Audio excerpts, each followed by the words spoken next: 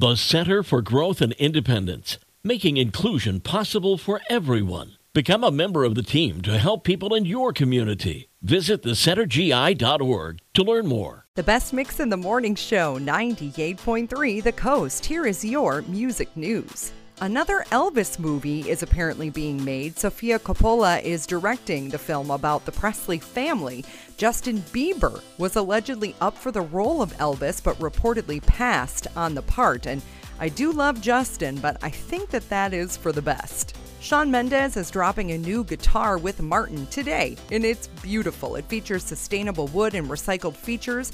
Martin is partnering with the Shawn Mendes Foundation to donate to the Wonder of Music program at Sick Kids Hospital in Shawn's hometown of Toronto. Shawn launched his foundation in 2019 and has been very passionate about many causes that are important to his fans. Check out Shawn Mendes on Instagram to learn more. As if offering 4 different colored vinyl versions of her upcoming album Midnights wasn't enough, Taylor Swift announced that another version of her album, and this one comes with bonus tracks. The Lavender edition of the album, available in both vinyl and CD, is a Target exclusive with 3 bonus tracks. Target is taking pre-orders for both versions now, which come with lyric booklets featuring never-before-seen photos, plus unique collectible disc artwork. Taylor had previously announced Moonstone Blue, Jade Green, Mahogany, and Blood Moon, all versions of the album, which comes out October 21st. That Taylor, she sure knows what she's doing.